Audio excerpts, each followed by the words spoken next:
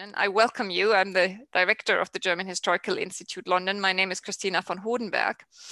And today we welcome Professor Peter Burschel from Wolfenbüttel. I have to say before we start and before I introduce him that we will record his lecture tonight, and we will also make this lecture and this recording, but just the audio of it, available on our website as a podcast later on. We will not record the discussion, and I just wanted you to know in the audience that we will record the lecture, so feel free to turn off your video or have your video on, whatever works better for you, but do make sure, please, that your microphones are muted. We will have the lecture and then we will have time for discussion, and we will ask you to either type in the chat if you have a question, either the question itself, I could read it out if you want to, or you could just type in your name into the chat and then I would ask you to unmute yourself and to ask your question yourself, but that is for the discussion. Okay, so Peter Burschel's lecture today was the last event last March, which was planned at the GHI before the spring term ended, or the winter term, as the first event that we had to cancel because of the COVID pandemic. I think it was mid-March last year. And I'm very glad that Peter has agreed to give his lecture for us now and to give it in this virtual format, which enables you to listen to it even without traveling to London if you're not from London. So Peter Burschel is the director of the Herzog August Library, the Herzog August Bibliothek in Wolfenbüttel, and at the same time is a professor at the University of Göttingen. The Herzog August Bibliothek in Wolfenbüttel is a particular library. It is a real treasure trove because it is one of the largest, or maybe even the largest, European library of early modern and medieval manuscripts. It was already famous in the 17th century for its particular holdings of literature, and it has developed not only into a large library but also into a research hub where early modernists from all over the world come to research their holdings but also to discuss their findings and to communicate with each other. And Peter has been the director of this library and a professor in Göttingen since 2016, and before that he held the professorship for early modern history at the Humboldt University in Berlin. And then again before that, he was professor for early modern history at the University of Rostock in northern Germany. He read history in Göttingen as an undergraduate and then did his PhD also in Göttingen on the social history of early modern soldiers and military, and then became an assistant professor in Freiburg at Freiburg University, where he did his habilitation on death and martyrdom in the early modern German states and Europe. And he has also published on a variety of other topics, normally in the area of the cultural and social history of early modern Europe, often having to do with confessional cultures or with historical anthropology. And his other specialties are saints and, well, perceptions of early modern saints in the early modern times, purity as a concept, but also the history of the body in early modern Europe. And he has also edited reports by papal nuncia at the emperor's court earlier in his career. And his most well-known books have all been published in German, but they are very well written and they're a pleasure to read. There's a book from 2014 on the concept of purity in early modern times. Then there's a book on martyrium and death, that's from 2004. And the other one, The Social History of the Early Modern Military, is from 1994. And there are many, many smaller publications and articles that I don't even mention here. And I should also say that Peter is on the editorial board of several important journals, such as Seculum and Historische Anthropologie, and so on. So I'm very, very pleased that he's with us today and that he tells us about a new project of his, which has to do with the skin color in early modern time. And I think with that, I will hand over to you, Peter. And I'm very, very intrigued in learning more about the dance of the tapuya. Yes, thank you so much, Christina. Yes, and thank you, Pascal Siegrist, for your help. Yeah, it was a pleasure for me, and it's wonderful to be here and to be with you. And yes, I will start, but I would like to mention one aspect. Christina mentioned it. The Herzog August Library is a library especially for young fellows.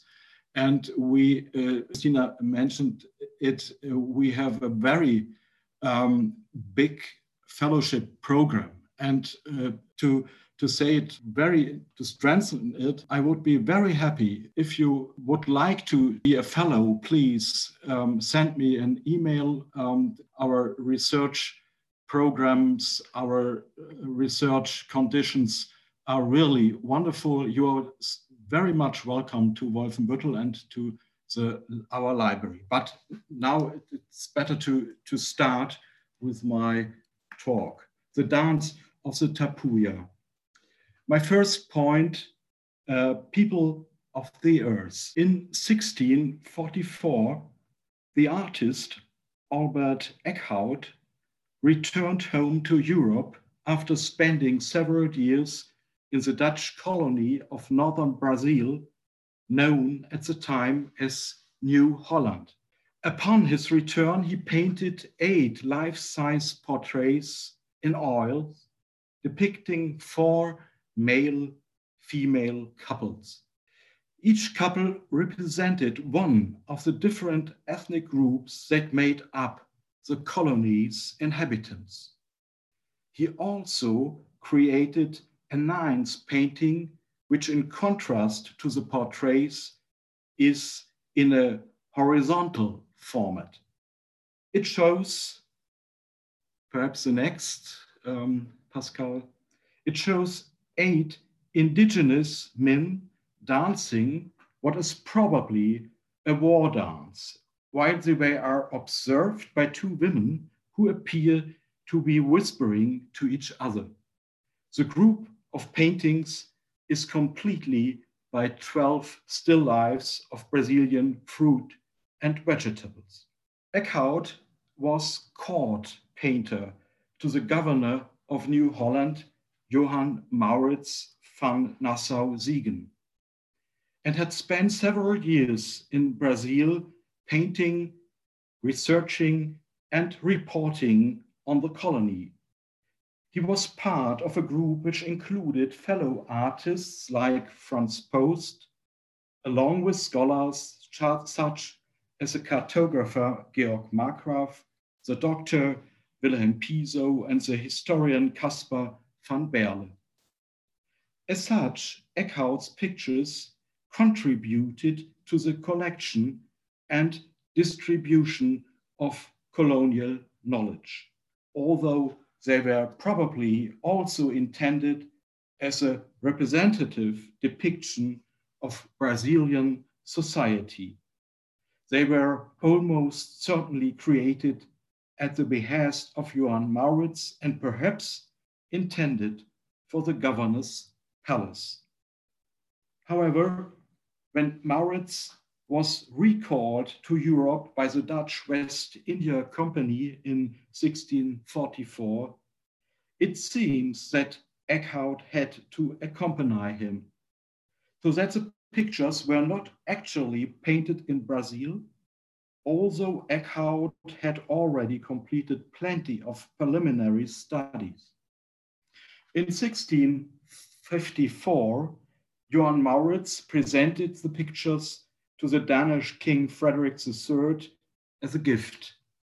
Frederick subsequently displayed them in his cabinet of curiosities, we would say in German Wunderkammer, at his palace in Copenhagen.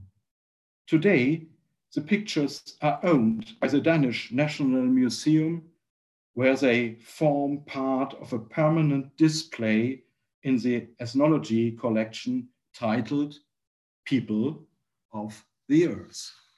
My second point, Akan's sword. Researchers, especially art historians, have long been aware of the significance of these pictures. There were artists before Eckhout who had traveled to the New World to portray the people they met there in drawings or watercolors. For example, perhaps the next picture, for example, John White and the next, who at the end of the 16th century traveled to what is today North Carolina. Eckhout's portraits of couples are also in the tradition of the small prints of indigenous groups that we find in travel narratives and in the so-called Trachtenbüchern, books that depict the fashions and apparel of unfamiliar cultures. But before Eckhout, no one appears to have thought of creating large-scale portraits of non-European individuals in their own environments. Art historian Victoria Schmidt-Linsenhoff, a German art historian, she died several years ago, has described his portraits of couples as depictions of ethnographical types and stereotypical body images. The women and men who appear in the pictures have been classified and interpreted in terms of the artist's gaze and its underlying assumptions.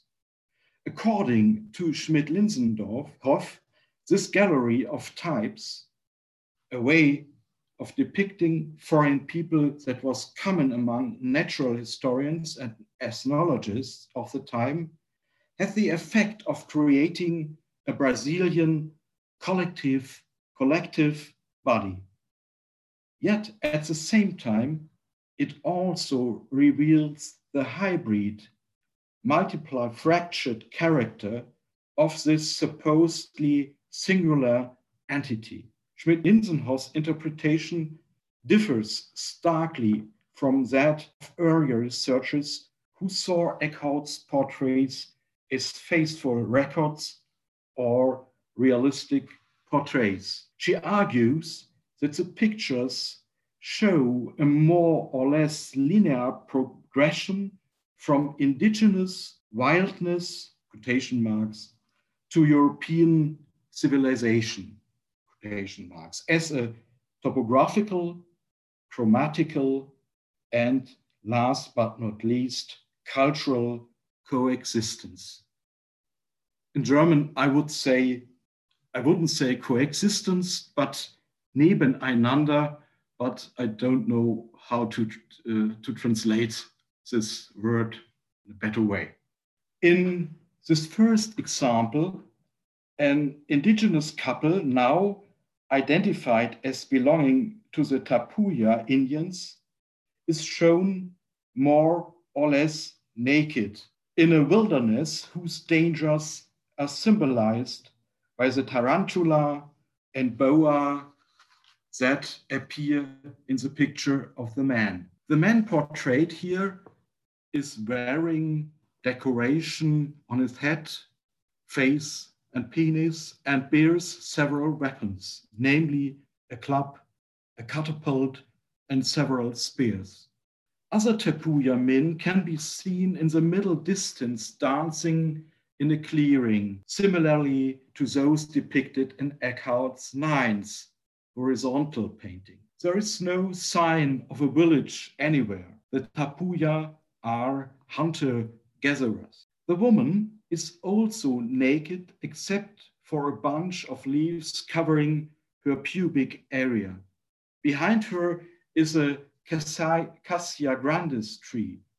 The dog is drinking water from a pool between her feet. The artist appears to deliberately draw attention to its bared white teeth. The woman is holding a dismembered hand in her own right hand. In a basket she is carrying on her back, supported by a strap around her forehead, we can make out a dismembered foot next to a calabash gourd. In the background, a group of tapuya is moving down the valley. It's obvious that this woman is a cannibal. The next couple, representing the Tupinamba ethnic group, is depicted very differently.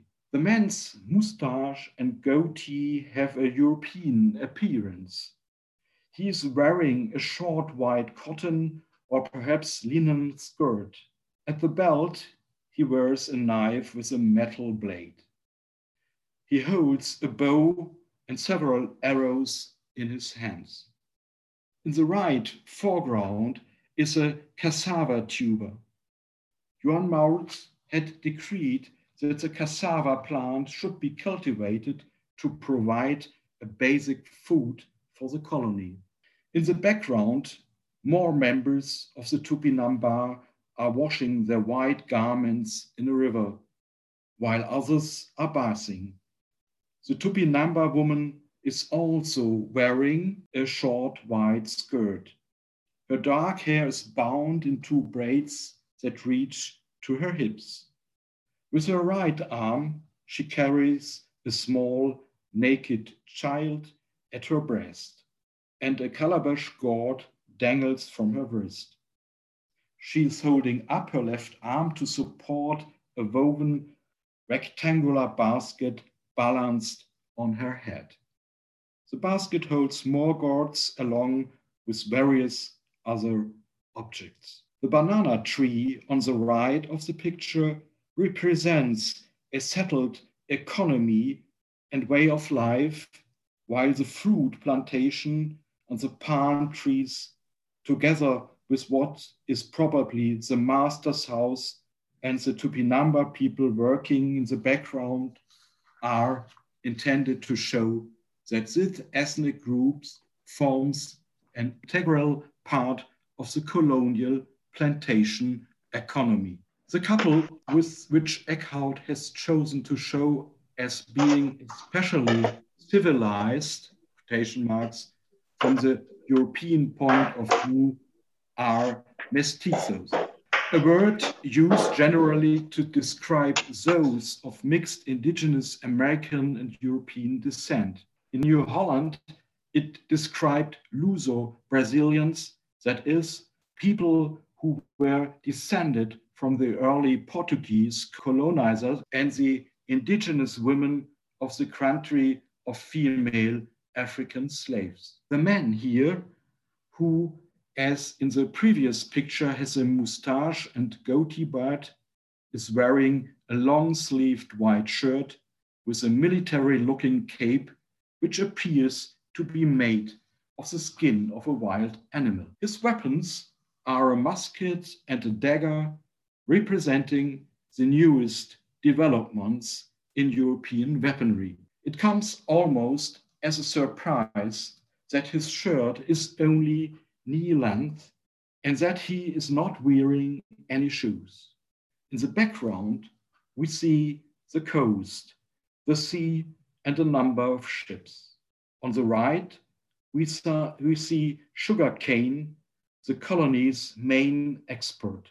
The woman is wearing a floor-length white gown, a motif commonly used in 17th century paintings when depicting allegorical figures.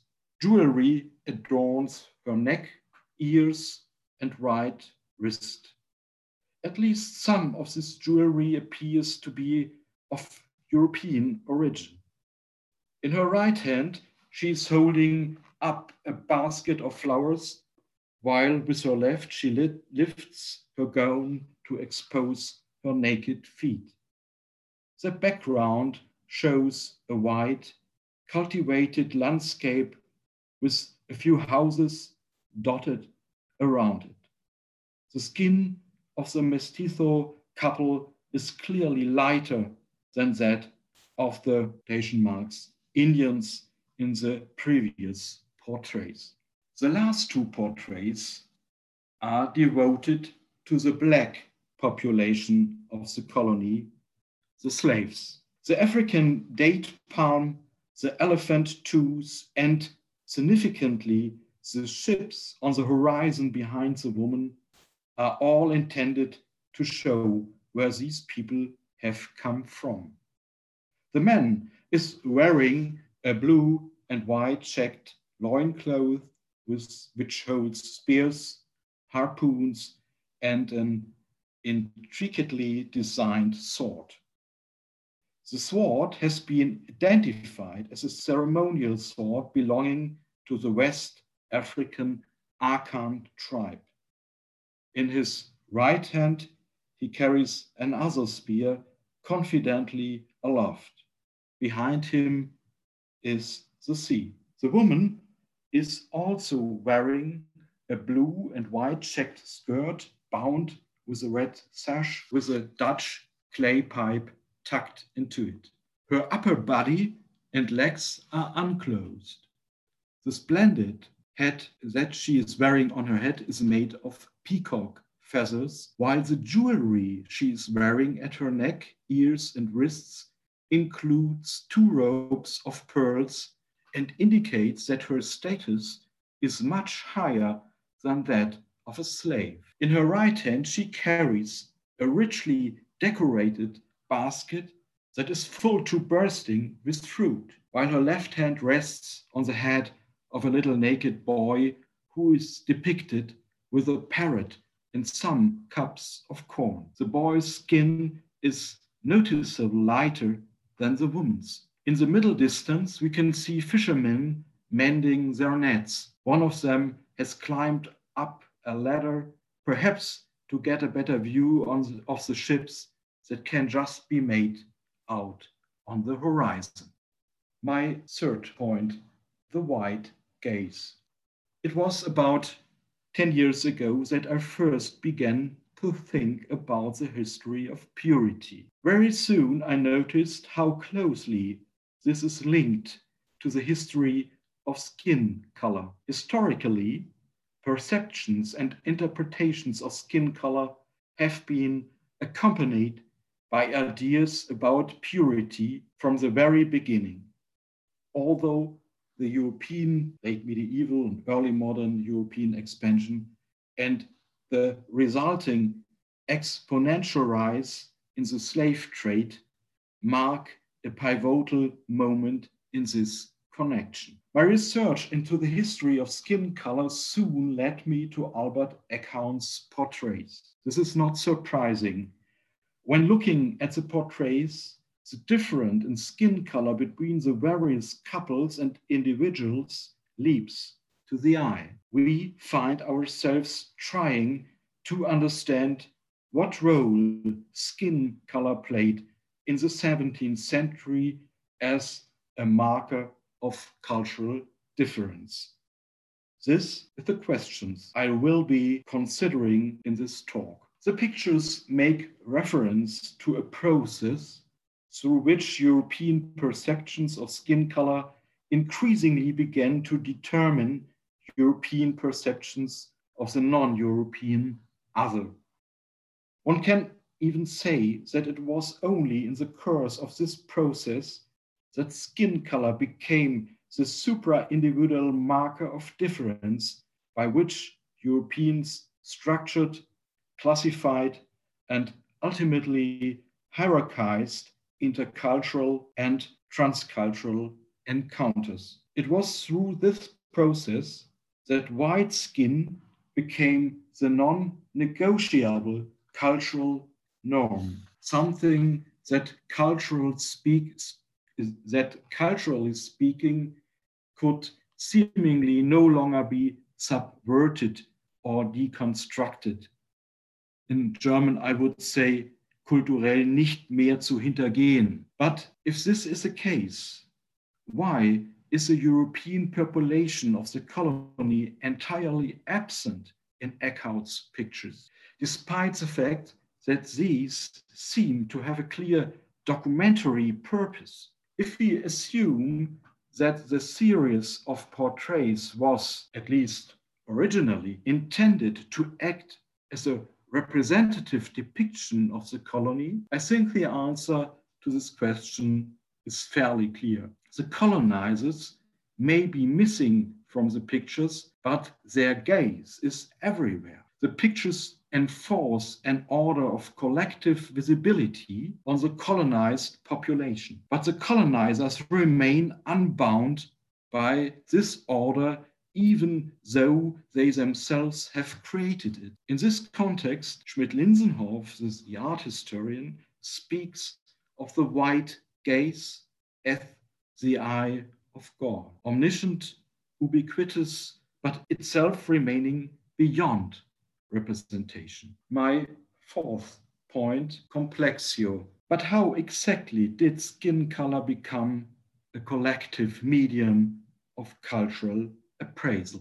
In the Middle Ages, skin color was still understood as the color of someone's body. This color was dependent on a person's complexio, that is, the individual balance of that person's physical humors, the four elements, cold, moist, hot, and dry, which were imagined as fluids present in each person's body. The precise composition of these humors interacted was dependent on a variety of factors. For example, what food a person ate, what kind of climate they lived in, their age, and their sex. The ideal or well-tempered complexion relied on a balance between the four humors.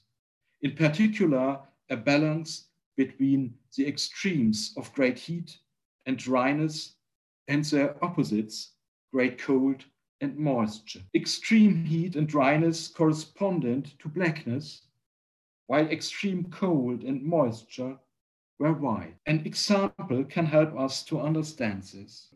After the Canary Islands were discovered by Europeans in the first half of the 14th century, numerous medieval writers, including Boccaccio, thought that the island's inhabitants must be especially happy, or perhaps happy in the sense of healthy and lucky, because they supposedly enjoyed the perfect skin color.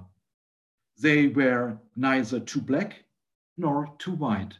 But it is interesting to note that toward the end of the 15th century, after the Spanish conquered the islands and forced many of the Canarian inhabitants into slavery, they began to be defined as dark brown. As they became slaves, they became blacker in European eyes. It was, so to say, a process of blackening. In the course of the 16th century, the medieval idea of complexio fell out of fashion. Medically, physiologically, and philosophically. To cite cultural historian Valentin Gröbner, the complexion wandered, quote, wandered from the invisible inwardness of the humors to the exterior of the body, where it became something fundamentally visible, something located on the skin, unquote. In the late 16th and early 17th century, complexio could mean the physical make-up of a person, but it could also refer to his or her skin color. From this period on, skin color was deemed to be something that the person was born with, something absolutely natural and unchangeable. And that not only from a scientific perspective. To cite just one example of the paradigm shift in medieval times, it was believed that Ethiopians who moved north were likely to change their skin color after just a few generations. In 1566, this belief was still circulating. For example, in Jean Baudin's influential text Methodus ad facilem historiarum cognitionem. By the middle of the 17th century, less than 100 years later, it would have been hard to find anyone who believed such a theory.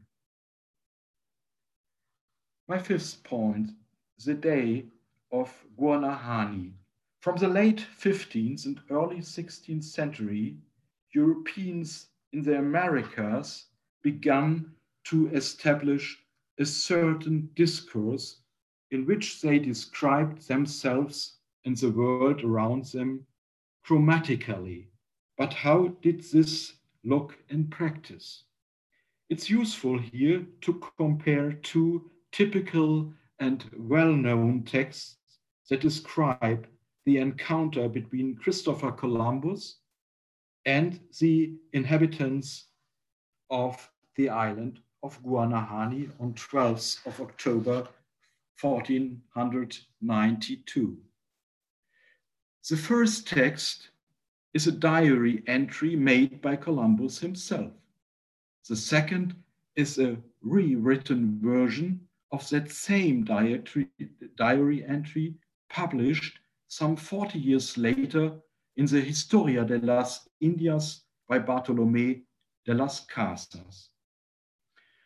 In Columbus' own version, he hardly mentions the color of the islanders' skin at all, except to compare it with that of the inhabitants of the Canary Islands, which was the expedition's last stopping off point before embarking on the Atlantic crossing. Columbus merely wrote, quote, "The Guanahanis are much the same color as the Canarians, that is, midway between black and white," unquote. But 40 years later, Las Casas significantly amends this description to include references to the white skin of the Spaniards, which, according to him, was the main focus of the islanders' interest and the lens through which they viewed their visitors. Quote, "The Indians were astonished when they saw the Christians. They were afraid of their birds and their white skin. They timidly approached the birdmen, especially the admiral is Columbus, taking him to be the commander because of his dignified mien and his scarlet red clothing. They touched the beards of the Spaniards, astounded by them as they themselves had no beards, and carefully observed the white skin of their hands and faces." Unquote. It is tempting to describe this kind of chromatic appropriation almost as innocent, but it records an increasing cultural semanticization of skin color in the early modern period, which was by no means innocent. It was based on an increasing stigmatization of people with black or brown, otherwise known as mixed or impure skin.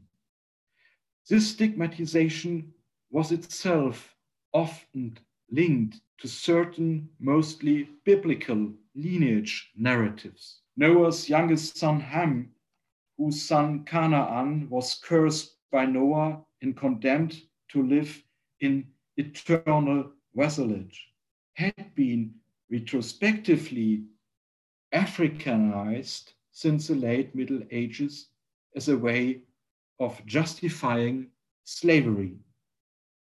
In the words of the American historian Benjamin Brodie, quote, by the 19th century, the connection of Ham with Africa had been so deeply embedded in European consciousness that it was seen as the correct reading, even when it was clearly a later addition, unquote. This stigmatization also had the effect of denying people with black skin the ability to reproduce culture, as racism expert David Nierenberg has put it. Finally, in the course of the 18th century, this chromatic discrimination, supported by earlier racial theories, made its way across the globe, as the inhabitants of North America became red and East Asians became yellow. My sixth point, Amerigo discovers America. If we now return to the pictures in which Albert Eckhout depicts Dutch Brazil's ethnic structure in such detail, it initially seems obvious that skin color is or perhaps even the marker of cultural difference. Eckhout's work here doubtless accords with the developments which I have described above. He depicts conditions in the colony on the basis of color, attempting to show colonial hierarchies as natural, while at the same time his color-based gallery of types itself helps to end the interpretation of the world. We should note that although the cultural semanticization of skin color intensifies and accelerates from the end of the 16th century, previous traditions of Europeanizing non-European people, and Europeanizing is also what we in German call Antikisierung. I don't know the English word, perhaps there is no English word for Antikisierung. Europeanizing non-European people through their physiognomy and their color did not immediately disappear. As late as 1589, for example, the colored version of Jan van der Straat's famous copperplate Amerigo discovers America shows no color difference between Europe and the New World. Europe is represented through a closed, white male figure, America by a naked, white female figure. Similarly, in Cesare Ripa's Iconologia from 1603, Africa is shown allegorically as a white female figure with a cornucopia, a lion, an elephant trunk, and other so-called African attributes. But Africa is not represented as black until later translation on the right side from the 17th century. There is no question that the skin color of the men and women depicted by Eckhout lends greater visibility to the ethnic and cultural structures of colonial society. But can we just leave it at that? Is this the only interpretation these portraits have to offer? I think not. In my view, Eckhout's pictures have a lot more to say about color. First, the difference between the more civilized and less civilized couples is not about black and white. The more significant marker of difference lies in the contrast between two ethnic groups, the Tapuya and the Tupinamba. The Tapuya are depicted as cannibals, while the Tupinamba are shown as part of the colony's plantation economy. However, in terms of skin color, these two groups do not differ and are not differentiated at all. In other words, it's not nature, not skin color that marks the absolute difference between these two ethnic groups. Instead, it is a cultural distance of each group to the Europeans. Secondly, it is interesting that Eckhout depicts the African man as a belligerent warrior with a royal sword, while the African woman is a proud, solemn mother wearing expensive jewelry. His depiction of the Africans subverts the association that we might anticipate between black skin, slave labor, and sensuality that was already found in many colonial narratives in the mid-17th century.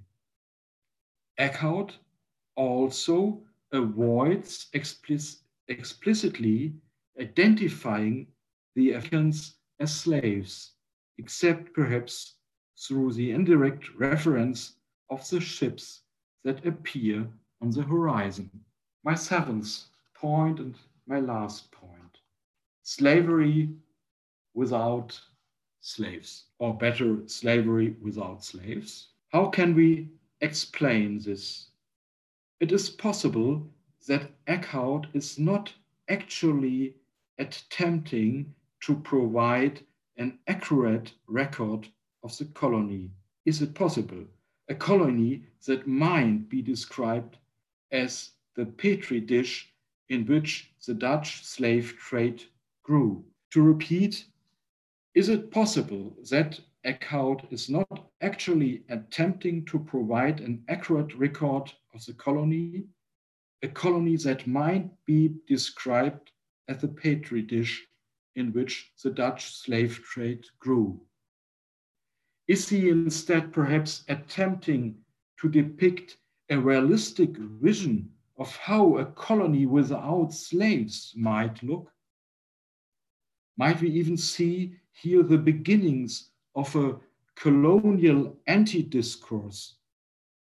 Is it possible that Johann Mauritz might have instructed his court painter Eckhout to find a way to depict slaves without slavery by creating a portrait of a couple where any trace of the social and economic practice of unpaid labor is entirely expunged? Did he fear that a more accurate depiction would have risked too much controversy in the moral and ethical climate of the time? We cannot exclude any of these possibilities, and they are possibilities. Subversive moments do exist in the colonial imagery of the 17th century. But I believe there is another, more likely interpretation. The pictures confront the viewer with a historical moment when the European encoding of skin color was undergoing a crucial transformation. Although we cannot say exactly what Eckhout had in mind, the pictures themselves tell us that at this moment in time, things could still have turned out differently. The cultural appropriation of the non-European other was not yet fully formed or fixed. There was still a certain latitude, a certain freedom in how things were perceived and interpreted, which gradually shut down in the course of the 17th century. If we look at a later picture with a similar theme, Dirk Falkenburg's portrait of a group of dancing, drinking, smoking slaves in Suriname, we can clearly see that by the time this picture was painted, less than 100 years later, it had become virtually impossible to see things differently. In European eyes, the connection between skin color, sexuality, and slavery had now become an unquestionable truth. Thank you very much.